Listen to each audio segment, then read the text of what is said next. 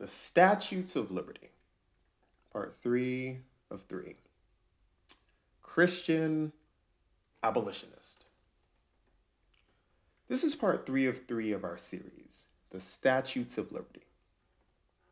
I've been talking a lot about LGBT rights, and you can see that if you check out part 1 and part 2, which I highly recommend.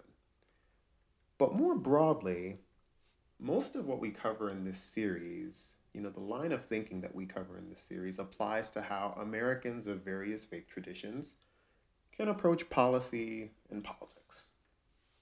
Now, my interest in focusing on American Christians is twofold. One, that's the largest religious demographic in the United States. And two, I've been a Christian for the last 8 years. So I feel especially comfortable speaking to that particular religious group. In fact, I feel a special responsibility to do so. There's somewhat of a third point on helping American Christians to think through their Christian privilege, but I don't know if I have as much time to make that connection, so I haven't explicitly made those points as much, but that's in there too. Either way, I've been walking through these propositions concerning my full support for the liberties of LGBT Americans, the same basic liberties that you and I probably enjoy without even thinking about it. In Proposition 1, which is in Part 1, I made the point on the separation of church and state, which is actually ideal for religious groups, Christians included. In Part 2, or in Proposition 2, I explicate how perspective-taking and consideration seem to be underemphasized for most Christians as they think through American policy. Indeed, some American Christians would qualify as Christian supremacists, which is very different from being a Christian and doesn't really reflect the heart of the scriptures or the heart of Jesus. My hope is that those were at least as interesting as they sound.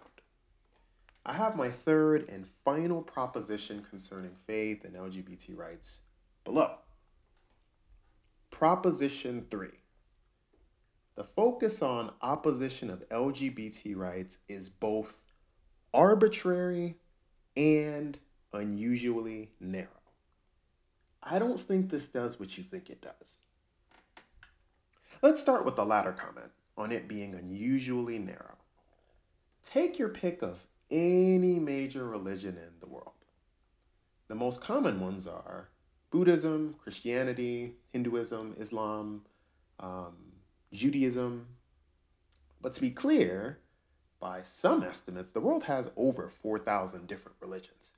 Take your pick of any one of those 4,000 religions. Every single one of them describe things they believe to be right and things they believe to be wrong. Every single one of them outlines things they believe to be permissible and things they believe to be reprehensible. Religions are all about moral-based reasoning.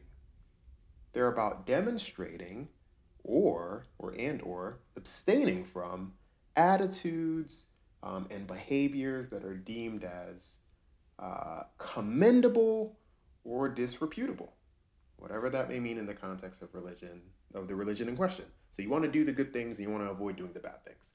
My impression is that would be true for every single one of these 4,000 plus religions that exist all around the world. Every single one of them. Do things that are good and don't do things that are bad, right? So please explain to me why American Christians feel so committed to showing their devotion to opposing same-sex marriage, but we really don't have, and don't really care to have, laws for most of the other things in the Bible. Even some of the stuff that we might describe as a big deal, air quotes, a big deal. There are lots of Christians who think it's wrong to get tattoos, right? So, there are lots of, I don't know if I've said lots of references, but one of the references that, people use in support of that is Leviticus chapter 19, verse 28, right? So that's a scripture that talks at least about body markings. We've had tattoos in America since before the Civil War. in the mid 1800s. I've never once heard American Christians talk about abolishing tattoos. But 30% of Americans are estimated to have at least one. That's a lot of, America has 330 million people, so 30% of Americans is a lot of people. Body piercing is the same. I mean, it emerged in the late 1900s. I think this is 1960s, 1970s. Lots of Christians think that's wrong, particularly when it comes to men getting their ear pierced and stuff like that. But there are millions of Americans with body piercings. I mean, the Bible talks about the sanctity of our body. It talks about that in Romans chapter 12, verse 1. There's another reference in 1 Corinthians chapter 3, verses 16 through 17. 1 Corinthians chapter 6, verses 19 and 20 makes those points as well. So the Bible obviously talks about the sanctity of our body. Why don't we have laws limiting tattoos and body piercings? I mean, we tell people below the age of 18 they need parental consent. But if it's wrong in the Bible, having parental consent or being of legal age isn't going to make it right. Having your parents' permission or reaching a particular age won't make something right unless it was wrong because of your parents or because of your age. And even if it isn't wrong, the Bible still has scriptures about modesty, right? It talks about that in 1 Timothy chapter 2, verse 9. It also makes that point in Proverbs chapter 11, verses 22. The Bible talks about modesty. And there are also scriptures about men looking like men and women looking like women. It says that in Deuteronomy chapter 22, verse 5. So if God wants for us to be modest, how many tattoos is too many? And where are we allowed to get them? And given tattoos are more common among men than they are women, does that mean there should be a limit to how many tattoos women can get? Because the Bible talks about women looking like women and especially encourages them to be modest in appearance. Maybe we need some laws on that, right? What about alcohol? Now, it is illegal to drink and drive, but if you're not operating a vehicle and you're not in public, being drunk is not illegal. Presumably, the reasoning there is as follows. Now, when you're drunk, for the most part, it only affects you.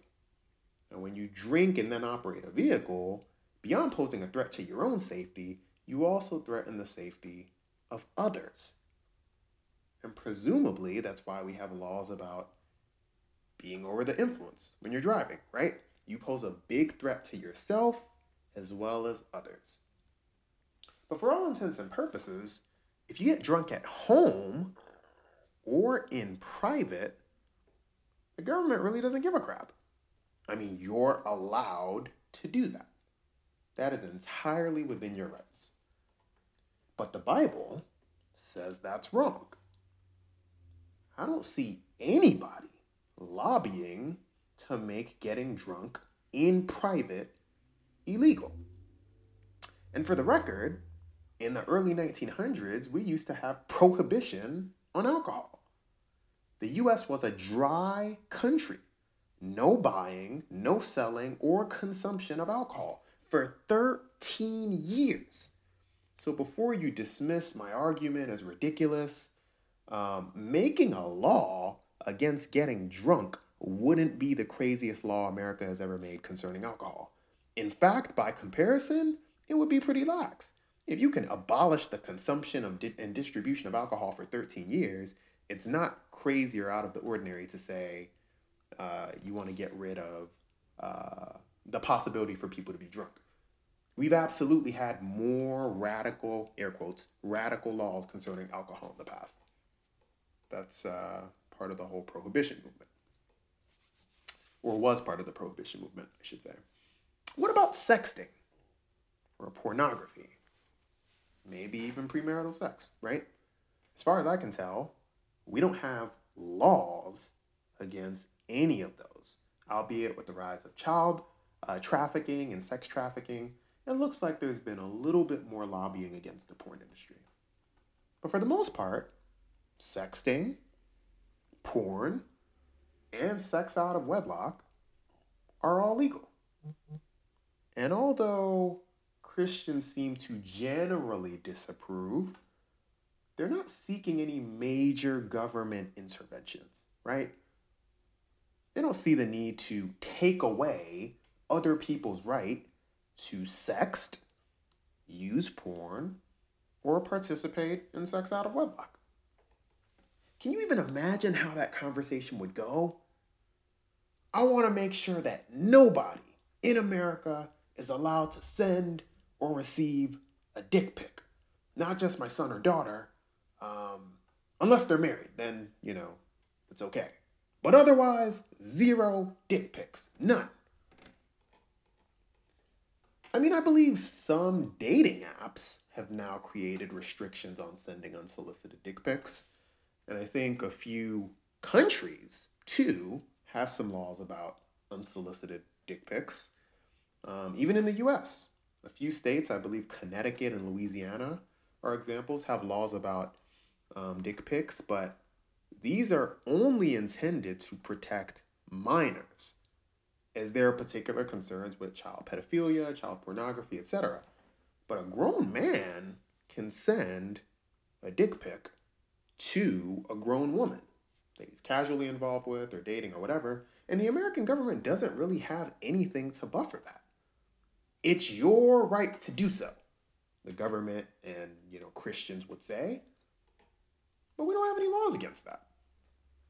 How about divorce? The Bible says God doesn't like divorce. It says that in Matthew chapter 5, verse 32. It says it again in Matthew chapter 19, verse 6. It also says it in Mark chapter 10, verses 2 through 12. And divorce is interesting because it, too, is part of the institution of marriage, reflecting quite literally God's plan for creation. So sexuality and divorce are both mentioned in the Bible. But Christians seem way more outspoken about one of those than the other. And I'll let you figure out what you think that means. From what I can tell, Christians aren't trying to create laws to interfere with how many times someone can be divorced, or guidelines to make sure they know the person really well before they get married, or requirements on going to a marriage counselor before any divorce paperwork can be signed. In spite of what the Bible says, as far as I can tell, Christians don't feel compelled or motivated to lobby their government on laws or policy concerning the 780,000 divorces that happen every year. By my estimate, that 780,000 is over 15 times the number of LGBT persons who marry every year, which is about 50,000. Even so, for whatever reason, Christians feel perfectly fine inserting themselves and saying they don't think LGBT persons should be allowed to exercise their right to be married because of the Bible.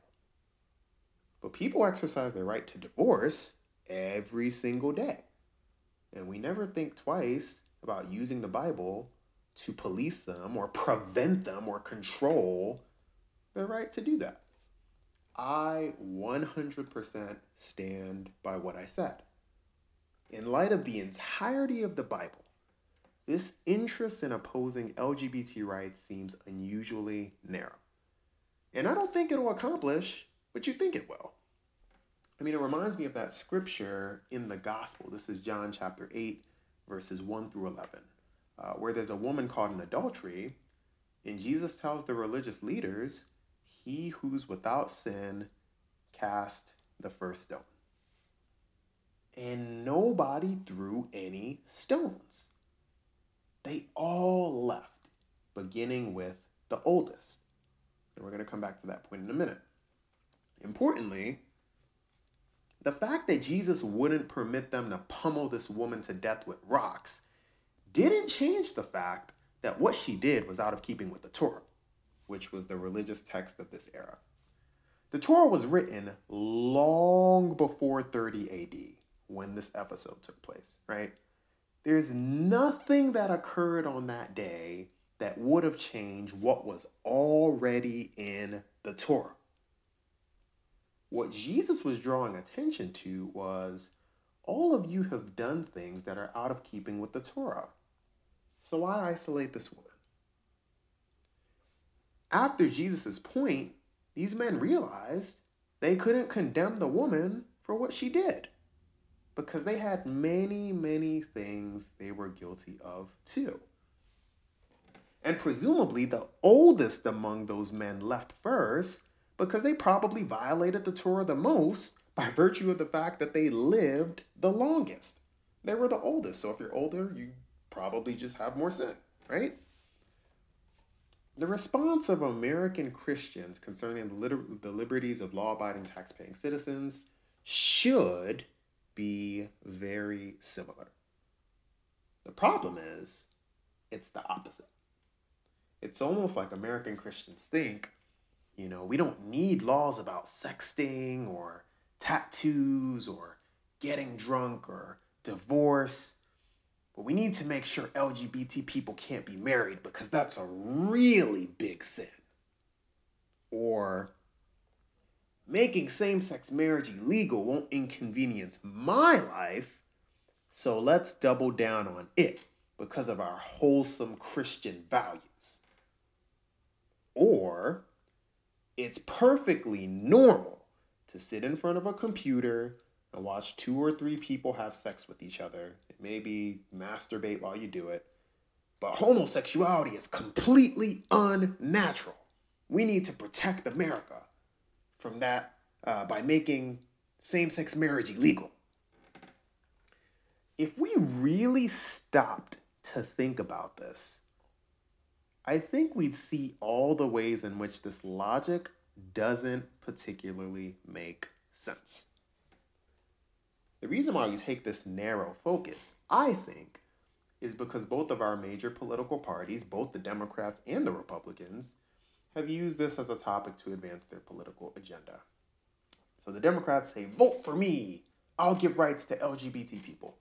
And the Republicans say, vote for me, I stand for wholesome Christian values and I'll protect America from the LGBT agenda. But that singular focus perpetuates this notion of a hierarchy of sin. Because both of these groups take a very, very narrow approach concerning how they use religion to integrate topics into their platform and appeal to various faith groups, or even irreligious groups in America. It's a really slippery slope to say we need a law about this one topic in the Bible, but we don't need laws for the other 99 topics. In general, if it doesn't directly hurt you or anyone else, or undermine American liberties, then don't worry about it. And I think that needs context, so I'll give you some examples. The Bible says people shouldn't get drunk, right? It says that in Ephesians chapter 5, verse 18, and a number of other texts as well. But if people do it at home, they're exercising their rights and they're not really hurting anyone else. And they're getting drunk at home isn't infringing on your liberties, and it's not infringing on anyone else's liberties. So mind your business and don't worry about it. Now, as a contrasting example, if a guy rapes a woman, that's nothing like the previous example, because he's doing something and it clearly hurts another person. It clearly undermines their liberties. 2 people of the same sex getting married doesn't take anything away from you, i.e. your religious freedom. It doesn't hurt anyone physically, nor does it undermine anyone's American liberties. If you disagree with something, that doesn't mean people don't have a right to do it. Things happen almost every day that I disagree with. And I don't have laws for almost any of them. People send me spammy messages on Facebook. right? People spend hundreds of dollars on Christmas gifts and end up several months in debt year after year. People go to school out of state or at a private university when it would be much cheaper and sometimes more responsible to go to school in state. People do one night stands with people they barely even know. I mean, I received junk mail that I never expressed interest in. People share a Facebook account with their significant other. I'm not really into that. People fly on Spirit Airlines and Frontier. Again, I'm not with that. People join pyramid schemes. Pyramid schemes. Like, are you serious? How is that not illegal? People take job offers and then renege on them. People cheat on their spouses. People make it rain in the club. I mean, we could have used that money to end world hunger. People literally just throw money in the club. I mean, I'll stand by what I said. People do things I don't like. It's a terrible idea. If it doesn't directly affect you,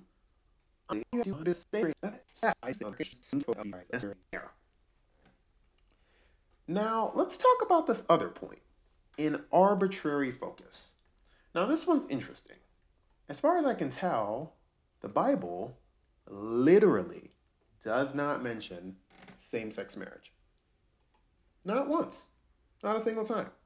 It's not in there. And if you find it, please let me know. But as far as I can tell, I can't think of any text or passage where same-sex marriage is mentioned. Let me know if you find something otherwise. Now, it does talk about sexuality. It talks about it quite a bit, actually. We see that in Leviticus chapter 18, verse 22. We see it in Leviticus chapter 20, verse 13. We also see it in 1 Corinthians chapter 6, verse 9 through 11. We also see it in Romans chapter 1, verses 26 through 27. So sexuality is talked about quite a bit. It does not talk about same-sex marriage at all. Again, let me know if you find a reference. So if you think it's wrong to live a homosexual lifestyle, then why singularly focus on same-sex marriage?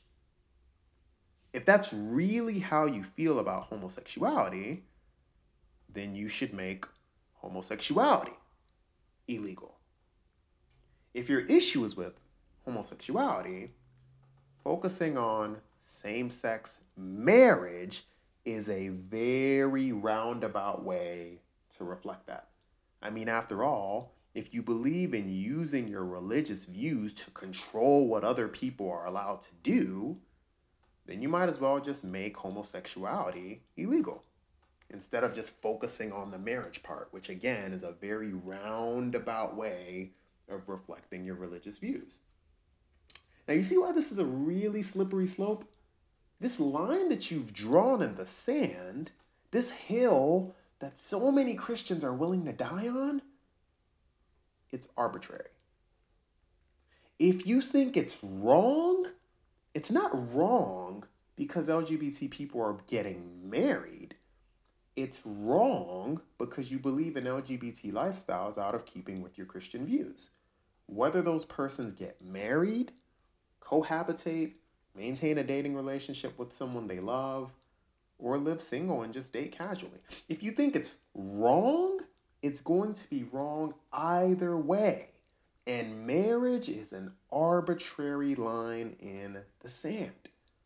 In essence, you're saying, even though I don't agree with it, I respect your right to pursue relationships with people of the same sex. But marriage is going too far. Now you're really getting carried away. And we need to send a loud and clear message that you're not allowed to do that. Are you kidding me? This is absurd. And I stand by what I said. This line that you've drawn in the sand is completely arbitrary. Now, you may be reading my comments or listening to the audio, and you may be thinking, you can't criminalize being gay. But that's actually false. You absolutely shouldn't criminalize being gay, but you definitely can. In fact, I'll show you. There are approximately 190 countries in the world. and it's illegal to be gay in 70 of them. And this is as of May 2020, so very recent. You read that correctly. You listened to that correctly. 70 countries. That's over a third. But there's more. In 12 of those countries, homosexuality is punishable by death. I mean, in case you're wondering, most of those 70 countries where it's illegal are in Africa and in the Middle East. These are parts of the world that, by most accounts, are quite religious. And people take matters of faith very seriously. So I don't know how you feel about the death penalty. Again, that's a very different topic, so I'm not going to touch on that. But at least as far as faith and politics goes, it looks like these countries share your views on being in opposition to LGBT rights. And it's ironic because I think most Americans will hear this and say, oh my gosh, those countries are so cruel. They're so oppressive. I can't believe they would be so intolerant. Sad face. But we literally have American Christians that are basically doing the same thing. The only difference is they've drawn an arbitrary line in the sand at marriage. Does that really make you feel that much better about yourself, knowing that you're still undermining civil rights and liberties? In essence, these American Christians are saying, I don't think you should be allowed to be married, but I don't want to take away your right to live a homosexual lifestyle because that would be too authoritarian and oppressive. That would be too extreme. This is America, and I don't want to infringe on your freedom. Okay, but I'll be honest with you, that doesn't make sense. It doesn't make sense because if you believe it's wrong because of the Bible, then that means it's wrong either way, and marriage is an arbitrary line in the sand. I mean, again, part of why we're here discussing this, part of why we're here is because, both the Democrats and Republicans have used this as a topic as a means of advancing their political agenda. But it's a bit paradoxical for an American Christian politician, whoever, to say it's too authoritarian of the government to take away people's liberty to pursue romantic relationships with people of the same sex. But it's not too authoritarian of the government to prevent people of the same sex from getting married. In your mind, is one of those really that much better than the other? Policing people on their sexuality and policing people on who they marry both come from the same school of thought, or at least a very similar school of thought. I mean, that's why interracial marriage was illegal for most of American history. There were romantic relationships that American society frowned upon. They thought it was morally corrupt. They thought it was perverted. They thought it was wrong. They thought it was unnatural. And the government and religion were both used as a vehicle to advance that viewpoint. In hindsight, it sounds ridiculous to use government or religion to advance an agenda of opposition to interracial marriage, but it didn't seem so ridiculous throughout the 1900s when people were bickering and fighting about it. Hindsight is always 2020. But in the moment, no, it did not seem ridiculous to use government or to use religion as a means of undermining people's right to be in interracial relationships. Now, the result of this arbitrary line in the sand is further perpetuating this notion of a hierarchy of sin. Some sins in the Bible are way worse than others. And there isn't really a strong biblical basis for that, particularly with New Testament Christianity. I mean, if you believe the Bible is true, lots of people don't, but if you do, that means you believe being a liar will keep people out of heaven, just like being a pedophile or a sex trafficker. I mean, sure, society would view those two people differently, but God would be displeased with both of them. The reason why we have many of these laws isn't because of religious views. We have these laws to protect the liberties of Americans and ensure their well-being. That's why we have laws about pedophilia and sex trafficking. But we don't have laws about lying. I mean, unless you're lying in court or on legal documents or something of that type.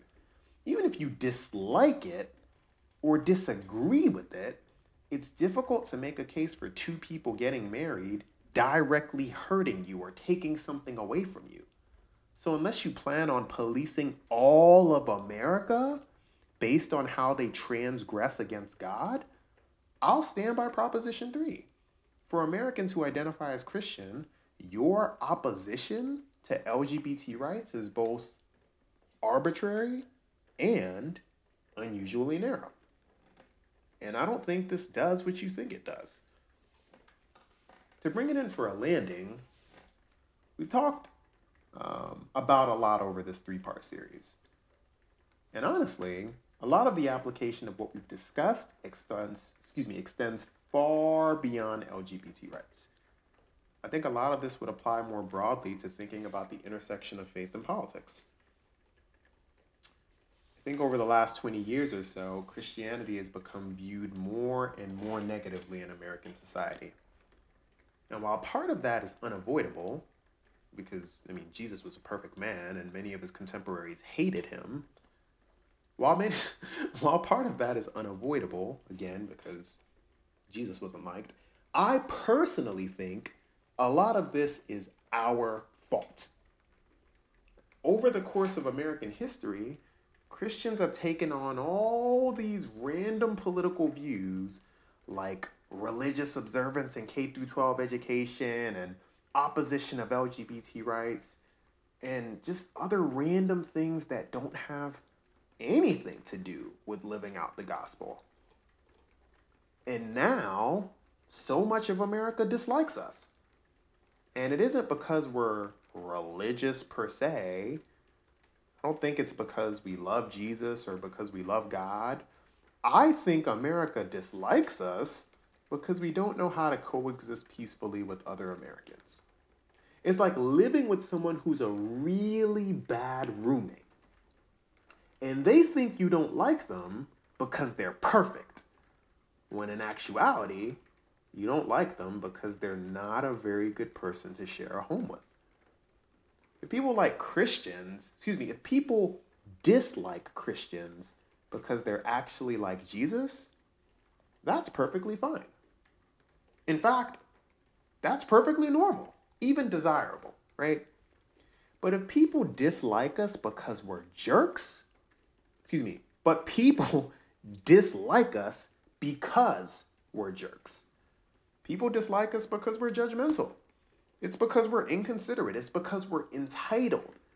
It's because we do not excel at perspective taking.